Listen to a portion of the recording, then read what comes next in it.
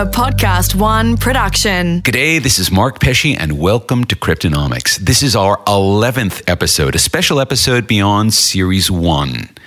Over Series 1, we did our best to explore and explain the way cryptocurrencies and the technology underneath them, the blockchain, will transform our entire world. And along the way, we learned what makes it all tick, how people are using this technology to do amazing things, what it means for the future of money, finance, investing, and the economy.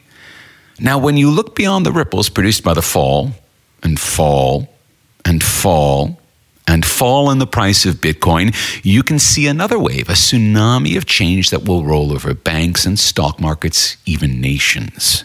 Over the next billion seconds, the entire world of economics, everything that's been touched by money, will be changed. That's why we called this series Cryptonomics.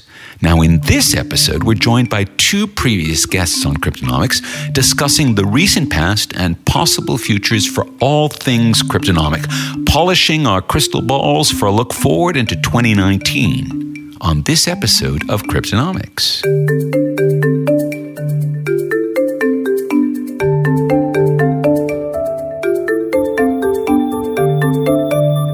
It's a great pleasure to welcome Mark Jeffrey back to Cryptonomics. Mark is the patron saint of this podcast because our episode on cryptocurrencies on the next billion seconds remains the most downloaded episode of this series. And that episode inspired this special series. Joining Mark Jeffrey is another frequent guest, Robert Tercek, the award-winning author of Vaporized, a book that explains why and how all that is solid in the world is melting into software, and of course that includes money. Welcome back, Mark and Rob. Mark, good to be here. Okay. Topic one on our news story, and I alluded to this in our intro. So on the 8th of January 2018, the price of Bitcoin peaked at around 17,000 US dollars. Here we are exactly a year later. And right now, the price of Bitcoin is somewhere between sort of $3,500 and $4,000, depending on exactly when you look at the price. Ethereum over the same period of time has dropped from $1,250 a coin to about $100 a coin. And this show is never focused on the price or value of Bitcoin or any other cryptocurrency. But neither can we ignore this price drop. We get to wonder what that means. Now, Mark, you were quoted on this show as saying that you believe that Bitcoin will go up to $250,000 a piece. So what do you reckon has been going on here? I think this is very much like the dot-com boom and bust cycle that we saw in the late 90s, early 2000s. And we've just gone through the analog of that cycle in the crypto universe in a compressed time frame. So in the dot-com boom and bust cycle, it was about 4.5 years, maybe 5 years. In the crypto world, it was about 1.5 years. So it's a lot faster. So I think people got very over exuberant and probably extended themselves a little bit too far. And then they got scared. And don't forget also that the main markets have also experienced a lot of crashing and volatility. So it's not isolated to just crypto. So I think that is affecting the crypto universe to a certain degree. And I think that we're in a little dead period right now. Everyone knows. But this is not the end of the story. This is the middle part of this is the second act. The third act is Return of the Jedi, and we're not there yet. And that is coming. And if it's anything like the dot-com boom and bust, we saw a little hump and then a dead period, and then the actual value ascension really happened with Amazon and Google and Facebook and LinkedIn, kind of 2004 and on. And I think we're going to see the same thing here. So if you make that analogy, though, none of the companies you just mentioned were really part of the original dot-com bubble. So all of those went away, and a new set of companies that were founded on more, I guess, sound business principles took over and started their rise into value. That's not entirely true. Yeah. That's not entirely true. Amazon was public before the dot-com crash, and owners of that stock experienced a tremendous loss of value. And that stock bounced around in the wilderness for a long time, like beyond the crash, 2004, even it was kind of crawling its way back in 2006. But if you held on to Amazon, then you experienced a 20-fold increase in the value of the price. So those who held on for a long time gained, and I think that's what Mark's trying to articulate. Yeah. You're really sort of talking about this is the hodl, the hold on for dear life sort of premise around. Yeah, but if you own shares in the Globe or some bull stock from 1997, then you lost everything you had. So there's also plenty of examples of that in the crypto world as well.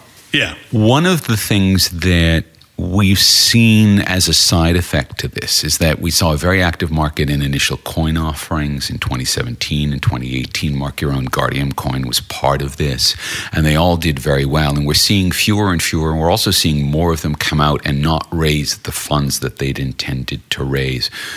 Is there a sense that this is a temporary spill, or is this a sense that maybe this is a new reality for ICOs? And that then means that all of the businesses that are trying to use tokenomics, as we talked about in episode 4, and we had you on in episode 4 to talk about this, that somehow we need to rethink what tokenomics are and how tokenomics work around the fact that it's harder to fund companies using tokens. I think there's kind of two things going on. The first one is that in the United States in particular, the regulatory environment is still very uncertain, and there's a lot of fear.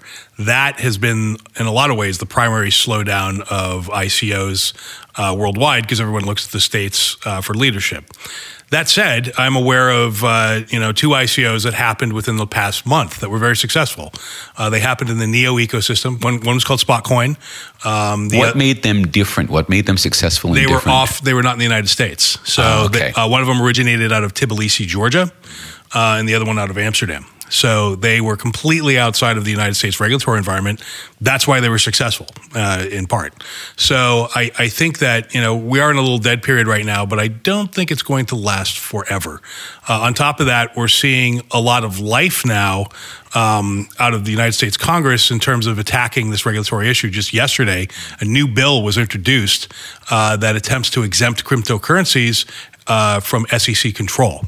So we don't know whether it's going to be passed or not, but this is a very serious bill. I can't see the SEC going along with that because they do see these things as securities. So, I can see this as being a very active area for political discussion, but do you really think that the SEC is going to say, yes, let's just let them go? Well, the SEC has no say, right? Congress makes the laws. The SEC enforces the laws. So if Congress makes a law that says this is not SEC territory, then it's done. And it's not that long ago that the head of the commodity trading group, the commission, was asserting that they had statutory authority over this. So the question goes back to Congress. Let's see what happens. And a court backed the commodities folks as well. So there's now precedent there. So is there then maybe a question that if the U.S. cannot sort out its regulatory position, that the ICO market becomes a more international market rather than something that's located in or primarily focused around the United States? You've nailed it exactly. And in fact, that is the great danger right now. And I think a lot of people in the United States recognize this. Is that the rest of the world is moving faster on cryptocurrency and blockchain-based opportunities than the United States because of the regulatory uncertainty in the environment. There's a very real risk that the next generation of Amazons, Googles, Facebooks will happen everywhere but the United States. And that's where we're on track. We're on track for that right now. And I'm really hoping that we change course. There's an analogy in the pharmaceutical industry and the medical research industry. Our FDA, the cost of complying with FDA drug testing is extraordinary. So you can develop a new drug, and actually many companies have, and then they find that they can't afford the billions of dollars in 10 years of testing to comply with FDA regulations. So in the last 10 years, you started to see a new kind of shadow industry emerge where you move to a market with less regulation, where you can actually test the drug in the real world and maybe get to market without the encumbrance of this massive testing regimen.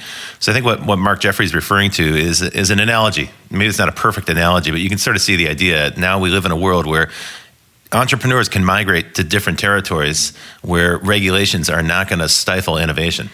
So if we're seeing the world through, I guess, that international lens, and you're someone who's thinking of doing an ICO or you're looking at investing in ICOs, then what countries have the best, I guess, regulatory domains that at least allow you to be able to operate, but also perhaps provide the best level of protection for an investor? Because you probably need to balance both of those, right? You don't just want to have a free-for-all because that's then going to end up with lots of bad products and people losing money because of that. Well, Zug, Switzerland is definitely one place. Gibraltar is another. And of course, Gibraltar, again, because of the tax, or I should say the gambling laws that are around Gibraltar, we know CryptoFlip is in fact in Gibraltar because it gives them access to the EU around gambling, and they have their own cryptocurrency. So we've already seen some of that. Yeah, but the government of Gibraltar has made it very clear that they want to be a player in the crypto space. Mm-hmm. They look at this as a giant opportunity. Malta is actually the one that's probably the hottest one right now. Yeah. But here's the thing you have to consider. If you're a crypto billionaire, do you want to do business in a place where a couple big guys in shabby suits are going to grab you and shove you in the back of a trunk of a car? That's a possibility. For every entrepreneur that's out there listening to this, it's actually a good idea to talk to somebody familiar with SEC regulation. That would typically be a legal advisor. Every law firm I've spoken to in the United States says what we're going to seek to do with security token offerings in particular in 2019 is comply with SEC regulation. So a security token offering, rather than just a standard token offering, means this is a security that represents an actual investment share in a company. That's right. And so therefore really does fall under the SEC. You're tokenizing ownership in the organization. Yeah. That's right. As opposed to tokenizing, say, a store of value that might be used, for example, with Power Ledger, where they're doing it for energy transfers and things like that. There's still people who make the case for utility tokens. And in my narrow perspective, what I've seen in the second half of 2018 is people are migrating, American startup companies, US-based startup companies, are migrating away from the argument for utility tokens, and they're moving in the direction of either security tokens or tokenized assets. And there's a distinction between the two things. So security tokens represent share of ownership in a company. Tokenized assets means that you're now using a token to represent. It's like a digital representation that you can trade. That's a stake in a real world item. That has For value. example, property, and I've seen any number of pitches around, being able to have a tokenized share of a house or something like that. That's right. And the devil always tends to be in the details around the contracts around it, because if you have 1,000 people owning a house, that can be very difficult to put on a deed. Yeah, and then everyone points to some kind of mythological smart contract as the solution for that. Lots of hand waving ensues.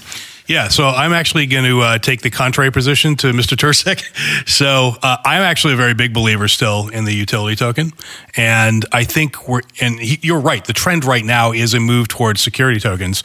However, I think much like the dot-com boom and bust, after everything crashed in the dot-com world, everyone said, oh, B2C is nothing, and we should all be chasing B2B, and it became all about vertical.net. That is the analog of security tokens. Everyone now is like, oh, well, utility tokens are nothing. We should all be doing security tokens. But the reality is right now there are no security token exchanges. All the coins that you see on CoinMarketCap, they're all utility tokens, or they're not securities.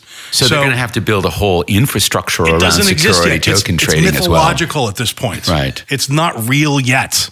So I think just like the dot-com boom and bust, the real answer here is stay the course on the equivalent of B2C or utility tokens, and eventually, because the right answer in the dot-com crash was to keep building Amazon, to keep building Google, keep building Facebook, right? It wasn't to go do vertical.net. Funny you should mention Facebook, because this brings us to our next topic. So according to Bloomberg, Facebook is now developing a cryptocurrency that's going to be used in WhatsApp so that people can do value exchanges, money exchanges. Yes. Inside of WhatsApp. And WhatsApp is used in India. They can see the, $90 billion remittance market in India, which is just enormous. And they can see WhatsApp is being used as the engine. And clearly Facebook wants to have a piece of this.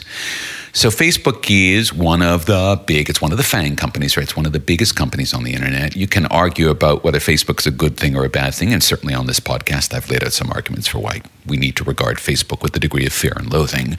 But at the same time, when they put it in WhatsApp, it then becomes a cryptocurrency that's available to 1 billion people. It's supposedly a stable coin. We did an entire episode on a stable coin, so that when you use this cryptocurrency, you can be guaranteed that the person who's redeeming it gets as much value as you provided to them because of the stable coin. Do we think that this is more than a thought bubble on Facebook's part, or do you think this is part of their master plan? Facebook has no choice. Usage is down. Visits are down. Engagement is down. Revenue's down. They've admitted this publicly. They have a growth problem. They've hit the growth wall, and then largely it's self-imposed. So they have no choice. They have to seek out other forms of revenue. They have this enormous install base of people using WhatsApp, which they haven't actually been very successful in monetizing. So this is an area for them to start to look at other opportunities. By the way, they're not the first to look at building in some kind of currency exchange into Telegraph, right, is the first example of that. Just about every messaging app. So they're a little late to the party. WeChat obviously is a gigantic transaction platform, but even a smaller messaging app that Americans aren't familiar with, something like KakaoTalk in Korea, got into remittances 2 years ago. So back in 2016, they bought a company in the Philippines because there's some 60,000 people, Filipino people working in Korea that want to send remittances back. The global remittances business is about a $500 billion business. So it's a nice, big, juicy business. It's dominated by companies like Western Union. So if you're sending remittances back, let's say the average worker sends about $200 or $300 a month back to their home country, you're going to pay a fee somewhere around $12 on that. If you can cut that in half, obviously people are going to move there, but there's a lot of trust issues. Which app should I trust? Do I trust these people? Do I trust this particular coin? And so what strikes me as paradoxical here is the company that's done more to destroy trust on the internet is now seeking to offer a new kind of currency. And they're basically they're going to hang this whole thing on trust us. I'm a skeptic. So the store of value and transfer of value marketplace, if you will, actually, when you think about it, it is the most killingest of all killer apps of all time. So it's the original one, right? It's the original app, right? Moving money around is the original app, yeah. The amount of money that's in the world is $80 trillion. So that's the addressable market of the store and transfer of value app. Facebook has recognized this. Stable coins are the first step. That's the gateway drug into that universe.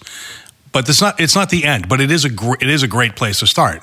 And clearly, I agree with Rob. The Facebook is late to the party. Mm-hmm. However, this is a very, very real market. And once... but Apple's often late to the party, and that doesn't necessarily mean they lose the market. Exactly. So I think Facebook has a good chance of making this work, to be honest.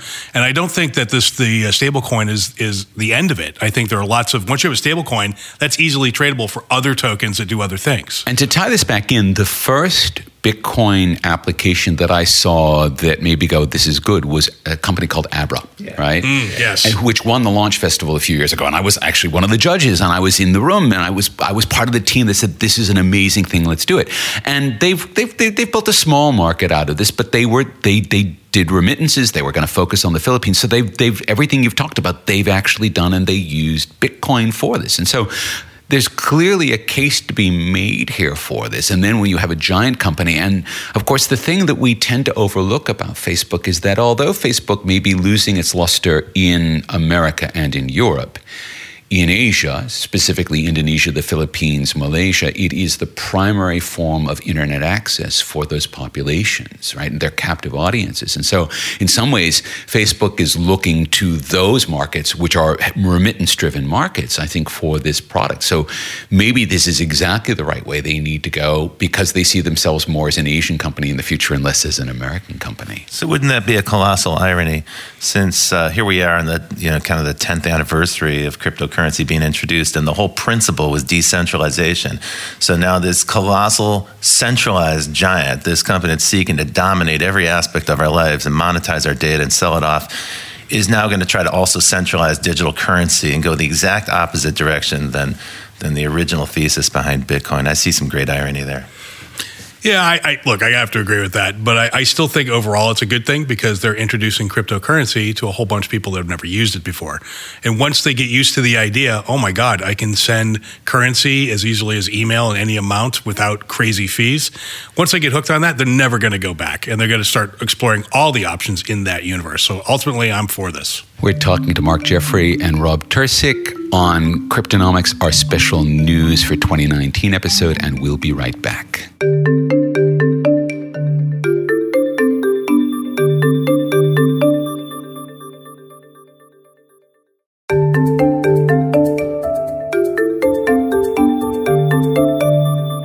Welcome back to Cryptonomics. We're talking to Rob Tercek and Mark Jeffrey about the future at least the near future of cryptocurrencies. One of the things that we've covered on this show that keeps on popping up is this idea of a Fed coin, of a state-backed cryptocurrency. And the Riksbank in Sweden has made it very clear that they're on a path to this because they see Sweden as becoming a cashless economy over the next few years. And I've actually talked to Swedes about this, and they see this as a positive thing. They don't see the lack of cash in their economy as a bad thing, and they also really want to be able to make sure that the state revenue department, so the equivalent of their ATO or IRS, actually can track all of the transactions. They see this as a positive social value, and this is the way the Swedes think of it. But we have any number of other kinds of Fed coins coming or have already been introduced. We clearly have the Canadians thinking about it. We may have the Chinese thinking about it. Singapore may be thinking about it. Rob, you mentioned that the Venezuelans have been doing something with their own particular Fed coin. It's funny, when you mentioned this to me, a sovereign nation issuing its own cryptocurrency, the first thing that came to mind was the idea of the Venezuelan bolivar being replaced by crypto. That's an experiment that hasn't gone particularly well. Well, I know they just reached. They said X number of bolivars to whatever their petro. I think they're called the petro because they're backed by oil, and then they just changed the exchange rate because the bolivar continues to collapse in value. This is precisely it. So the motivation here is that the bolivar, the real bolivar itself, is collapsing, and they're projecting. IMF is projecting 1,000,000% inflation in 2019. Who knows if that'll happen or not? But the point there is like. Well, there's precedence. Zimbabwe, I mean, there's precedence for that. This is a sovereign nation's currency that actually makes Bitcoin look stable by comparison. And no, in fact, people who have left, who have pulled out of Venezuela, they're wealthy and somewhat just upper middle class people who've left. A lot of people have left Venezuela. They're typically leaving everything behind and taking it away in cryptocurrency. They're transferring their money to Bitcoin. So it's kind of a tragedy because anyone who did that in 2018 experienced a tremendous loss of their savings. But it's still worthwhile for them to move to Argentina or to some other country in South America and leave everything behind in Venezuela. So you have that as kind of like the example of what not to do. Actually, let me build on a couple things you just said because it's true. In Sweden, they're moving towards a cashless economy. That doesn't happen in a uniform fashion. So one thing that everyone's got to bear in mind is that there will be a group of people who still need to rely on cash. But as an expert on dematerialization, and the principle of dematerialization is inspired by Bucky Fuller's principle, which is do more with less, right? So if you can replace a physical thing with software, you can surely do more with it. It's much more flexible, it's programmable, and yet it costs you less. Ultimately, it should cost you less. A lot of people, when we take cash for granted, we fail to realize that there are enormous fleets of trucks that have to drive this stuff around, and it actually weighs a lot, and it actually costs a lot to produce coins. And every business that deals with cash has to manage cash. They have to have people there counting the stuff. It costs more than a penny to make a penny now. Precisely. And for any business that's handling cash, it's actually a cost of their business, right? So in terms of doing more with less with a digital currency, there's a really strong case to be had. At some point, it is going to cost less for a nation to issue a cryptocurrency than it is to mint coins. Now, what's the motivation? I don't think countries are too terribly concerned about that cost right now. It will become an issue in Sweden. If you peel back a little bit and look at countries like China, where they've expressed that the People's Bank is interested in issuing a cryptocurrency not to save money, they're interested in control. They realize that a cash economy can't be tracked as easily, and they're very interested to know what their citizens are doing with money. And so, and also to bring it into the tax system because there's a lot of tax evasion in China. Just full stop. Yeah, so I think a lot of these state-backed cryptocurrencies.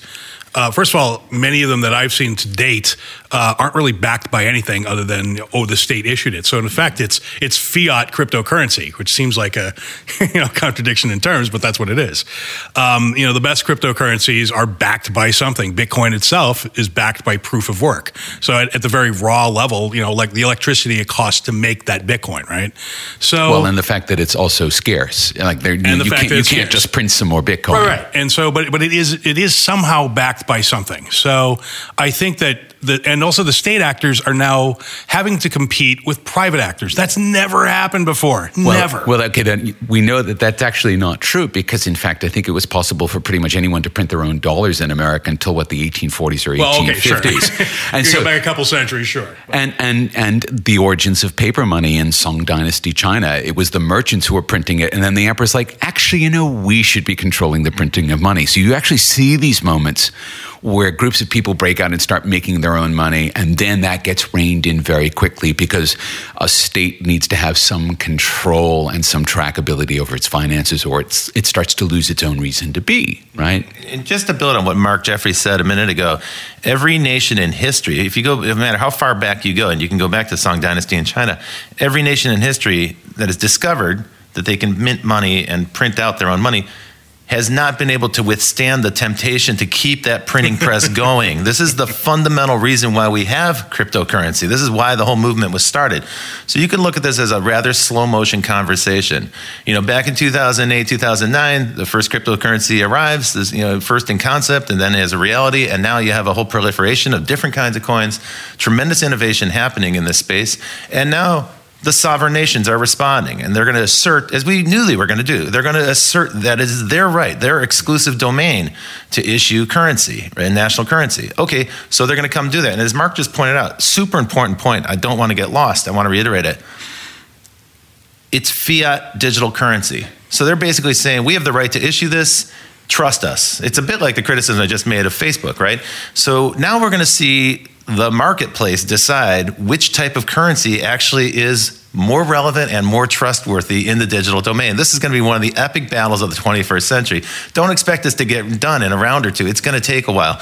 You'll see different nations try to make their argument, and they may have to come up with better arguments than just trust us, or, this is our right and privilege. Or you could see a national government go, okay, here's $20 billion in gold bullion. There it is, and here's our stable coin, right? And so you may, in fact, see cryptocurrencies, as we think of them, informing Fed coins, and then Fed coins also informing. They're being forced to compete. Yeah. They wouldn't have put that bullion gold behind that coin had the market not forced them to do that. Absolutely. But you may also see cryptocurrencies that are not inherently deflationary, like Bitcoin, right? And this is what I'm saying. I think that there's a space for, over the next billion seconds, state currency and Fed coins to inform cryptocurrencies and vice versa. And that what we'll get at the end of that, which is not going to be 2019, this is a project for the next 30 years, the next billion seconds, is something that may be a better currency for everyone. Possibly. The consumer's going to decide, and that's never been possible ever in the history of minted coins issued by national governments. Well, there's Gresham's law, right? Which is that bad money drives out good.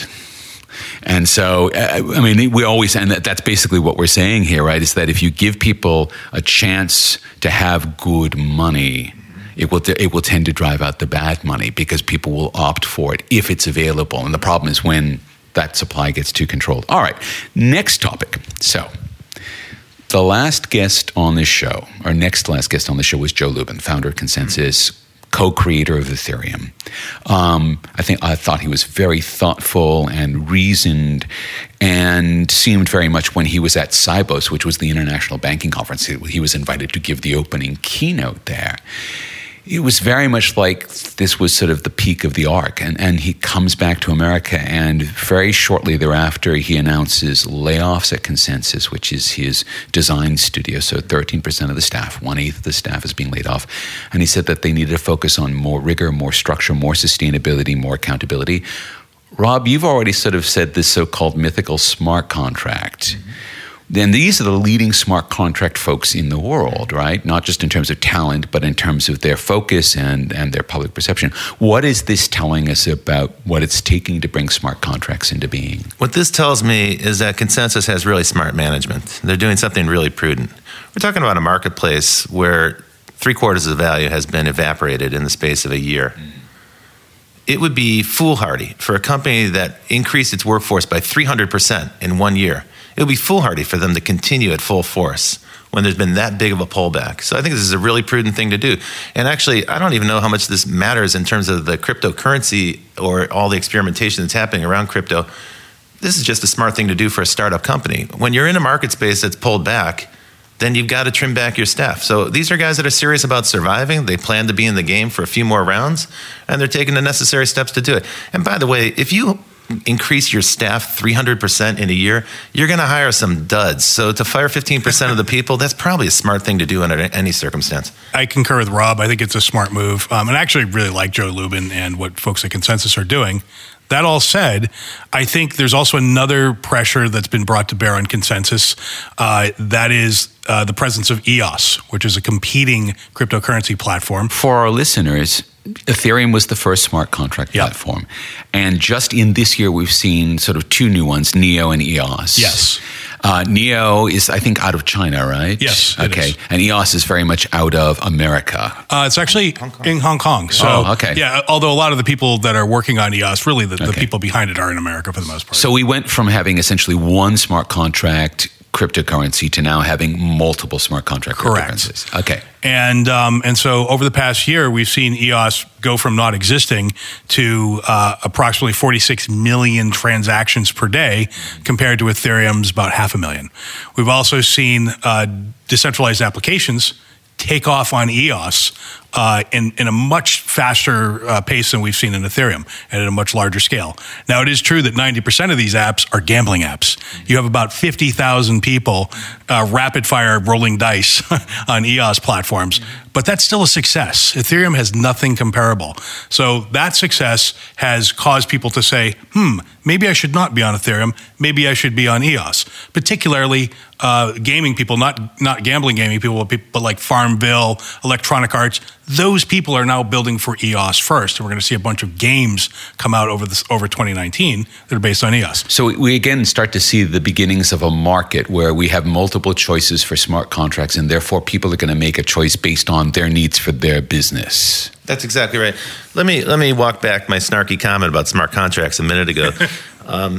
So, the conventional wisdom here right now is, oh boy, Bitcoin crashed and all the other coins are coins and this whole market's over and there's no more innovation. And I think that's entirely incorrect. And it doesn't take much digging to understand that we're in a period of tremendous innovation. So just in the last half hour on this show, we've covered so many different topics. Mark and I had a lively conversation just a few minutes ago about the difference between utility tokens, security tokens, and securitized assets or tokenized assets. This is a lively area of innovation. And as Mark pointed out, it varies by jurisdiction. So you're going to see different types of innovation based on the rules and laws and regulations in different countries. But there is an intense amount of innovation happening here. And as Mark Jeffrey also pointed out, ICOs are still happening. A lot of people think that's over. A lot of people think it's dead and done, put a nail in the coffin, bury it. It's not. They're missing it. There were twice as many ICOs conducted, twice as much volume in ICOs in the first half of 2018 than there were in all of 2017. And the pace hasn't slowed down. About $14 billion was raised in the first half of this year in ICOs. EOS, which we just talked about, raised $4 billion this year in an ICO. That's an extraordinary amount of money for a coin offering. So what I think we're seeing right now is people are saying, all right, look, this is an evolutionary process. Some things were tried. Not everything's paid off. Not everything's working out. It takes a while to sort through. Regulators are slow. They send mixed signals. That causes some people to back off. But look, when Goldman Sachs buys an exchange for $400 million, they know something's coming in 2019. And I still think that there's a lot of room for innovation in this space. Are we at the threshold of seeing a distributed app, a D-app, that a lot of people will be using, people outside of gambling? Are we on the threshold of something like that? Yeah, we're real close. And you'll see it in 2019. I feel very confident. And it'll be on EOS first. In some sense, in the way that 2017, 2018 were watershed for people just seeing cryptocurrencies, maybe not understanding them, but seeing them, we might actually start to see in 2019, 2020, this tip over point around smart contracts and the way that that's going to work with applications. The interfaces have to get a lot easier to use. So right now, everybody's working on stuff in the core, and they have to because that needs to get sorted out. But if you're talking about mass adoption by end consumers, we need an app that is as easy to use as a messaging app on your phone or the camera on your phone. We're nowhere near that, although there are people in EOS who are actually working on that. Well, but the thing is, you'd probably expect to see an app where you're not even aware that you're using a digital app, right? It's just completely invisible. It just works. That's right. That is exactly what we're doing with Guardian Circle. If you understand that there's a cryptocurrency called Guard in the app, that's great. And you can use the wallet just like you would regular wallets. If you don't, you might think of what you're seeing as airline miles or points, right? You don't necessarily have to understand that it's crypto. More things like that will arise. And I think that is, at least for now, the best way to go. All right. And this is the point where I should be telling all of the listeners that Mark and I have been talking about, and I've been advising Guardian Circle since it got started back in 2014, and I hold some Guardian tokens, as does Rob Tursick. And so in the interests of full disclosure, we just want you to know that. But it's absolutely fine for Mark to talk about Guardian Circle in this context, but you listeners just need to know that we have some background in that. Okay, next topic. So Digital Asset Holdings was founded by Blythe Masters. She came out of JP Morgan in 2015. They really made a splash as being a group of people who understood a lot about blockchain, particularly in the corporate space. And she did a number of big deals, but the biggest deal they got was to move the Australian Stock Exchange, the ASX, its settlement system from something called CHESS, which has been around since the 1980s, into a fully blockchain-based settlement system. The project was announced in the immediate wake of an enormous outage at the ASX, in which the CEO actually stepped down. The new CEO steps up and says, and we're going to be doing this. So it was clearly part of a PR push, all right, to sort of reframe the ASX as being future forward and resilient. And the project has been proceeding. They did a white paper that went out. They're doing the implementation. The implementation is supposed to be released. But just at the end of December, very suddenly and unannounced, Blythe Masters steps down, citing personal reasons. And when you have someone who's so completely associated with that brand of that firm and has such a high-profile client relationship, what should we be reading out of this? Should we be reading anything more than she's stepping down, or should we be going, wait a minute, maybe there's something else going on here? Yeah, I'm not sure. I think, look, people do have personal emergencies in their lives, so even in crypto. So I don't know, but I think, I've followed Blythe and what she's been doing from afar for a while, but I don't really know it deeply. But my sense has always been that she comes from inside the banking universe, and she's sort of she likes crypto, but she's sort of being forced into it. And it's sort of like watching somebody from the taxi industry try to invent Uber. You know what I mean? It sort of feels like that to me. So what she's doing is she's using the technology at hand to solve a problem for a big client, as she would if she were just in the normal banking industry, right? I mean, that's what it is. Yeah. She's using blockchain because it's the tool. One of her credentials for getting this position is that she designed the credit default swap. And so she is known as an architect of very complex and very creative financial instruments. And the credit default swap, Warren Buffett called the financial weapon of mass destruction, right? Yeah. That's the exact language that he used. It's interesting. I knew about Blythe, and I had no idea she was the architect of the credit default swap until this. I knew that too. Okay, so what you're saying is maybe this is a mixed bag. And absolutely, there's personal reasons. We're not going to pry. Everyone has tragedies or things happen in their life. You're absolutely right about this. What we probably don't want to see is we don't want to see a very high-profile blockchain project hit the rocks as a result of that. And because this is going to be the first exchange that's going to start to use a blockchain for settlements, first major exchange to start to use blockchain for settlements. Get used to it. It's all experimentation. There are hundreds of blockchain experiments and trials and tests being conducted around the world. Most of them fail. That sounds bad, the way I put it just now. It sounds bad, but it's not. It's, again, another indication that there's lively innovation happening. And anyone who's done anything creative in their life, anyone who's been an entrepreneur, knows that most startups fail. Most of these initiatives are going to be misguided, and we will learn from them. That's not a reason to back away from this. That's a reason to continue. Redouble your efforts, try harder, and get smarter. I really hate to find myself agreeing with Rob, but I do. And, a lot of your listeners may not know this, but never mind cryptocurrency, 90% of all startups fail.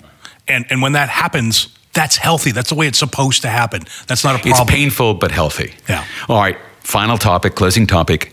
The 9th of January, we saw the 10th anniversary of what's called the Genesis event on Bitcoin. So Bitcoin's white paper was released on the 31st of October, 2008. We had an episode which we recorded on that date, which celebrated that event. But of course, there's this other event, which is when the first Bitcoins were actually generated and the first blocks in the first Bitcoin blockchain were generated. So that we call this the Genesis event.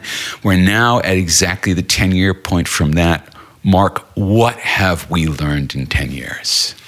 Oh my goodness. Well, we've learned that the world wants cryptocurrency, or at least a good part of it does, and that there's something very, very interesting here.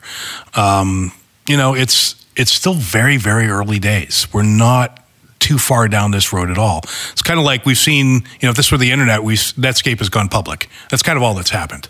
So the big stuff, the stuff that everyone will remember in the end, the Google, the Facebook, the Amazon, whatever those things are, the cryptocurrency analogs of them, they haven't happened yet, but they are coming. And when they come, it appears like it'll be 10x, 100x what the internet itself was. So ultimately, I'm very bullish. I just don't know how long it's going to take. That's the one thing. Rob, what have we learned? One thing we've learned, even today in this conversation, is that it's a lot of fun to speculate about bad news. And it's very sensational, and it attracts a lot of people's attention. And in paying attention to that, you can lose sight of the much bigger and maybe less sexy story of progress. Progress is incremental, and there's lots of setbacks. It's sort of 2 steps forward and a step and a half back, maybe. And the pioneers are the ones with the arrows in their backs. Yeah, exactly. And so, this has been the case with every technology I've worked on in 30 years. So none of this comes as a surprise. All of the people around this table today have been in the entrepreneurial scene, and we've all had our ups and downs, and we've seen many companies start and many companies fail. But those who succeed in carving out a new space tend to grow in a networked economy, can grow very large very quickly. So where are we in 10 years?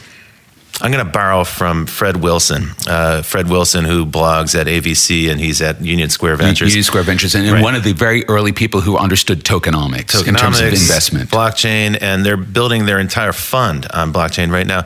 And he said the way to think about this is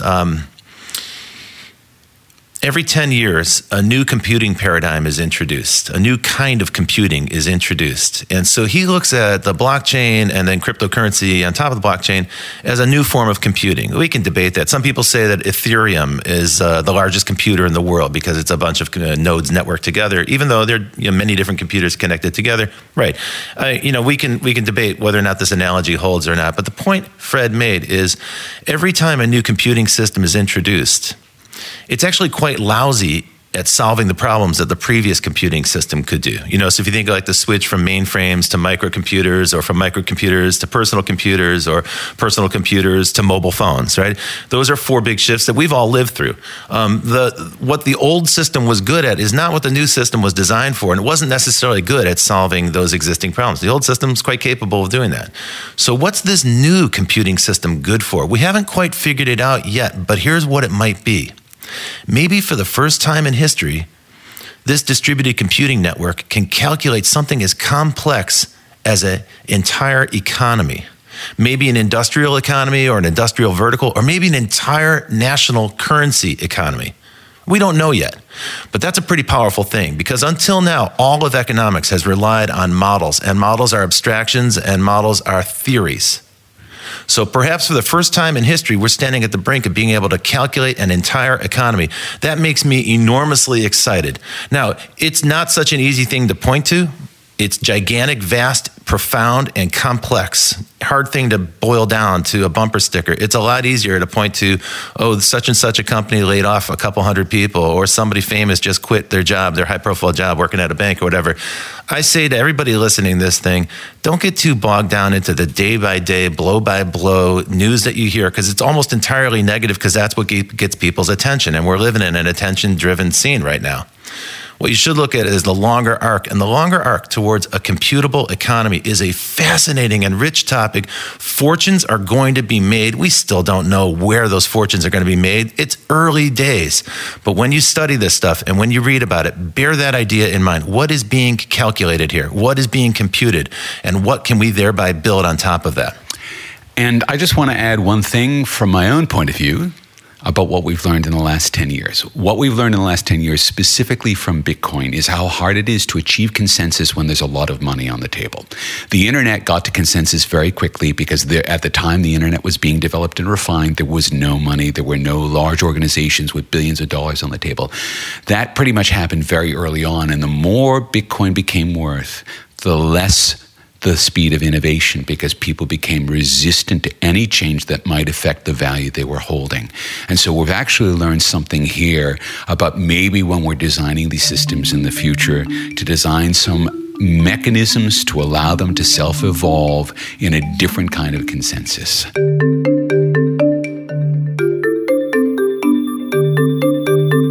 Big thanks to Mark Jeffrey and to Rob Tercek for coming on the show. If you want to learn more about Mark Jeffrey or Guardian Circle, or if you want to read Rob's fantastic book Vaporized, or take a look at Satoshi Nakamoto's original white paper, which led to the Genesis event, or any of the links to the news that we talked about on the show, please cruise over to our website at cryptonomics.show. You'll find everything there you need to go deeper, as deep as you need to learn as much as you want. That's cryptonomics.show. The Next Billion Seconds Cryptonomics was written and presented by Mark Pesce, created in collaboration with Podcast One Australia. Producer Alex Mitchell and sound production Matt Nikolic. For more episodes, go to podcastone.com.au, download the Podcast One app, or search The Next Billion Seconds on Apple Podcasts. This is Mark Pesce thanking you for listening.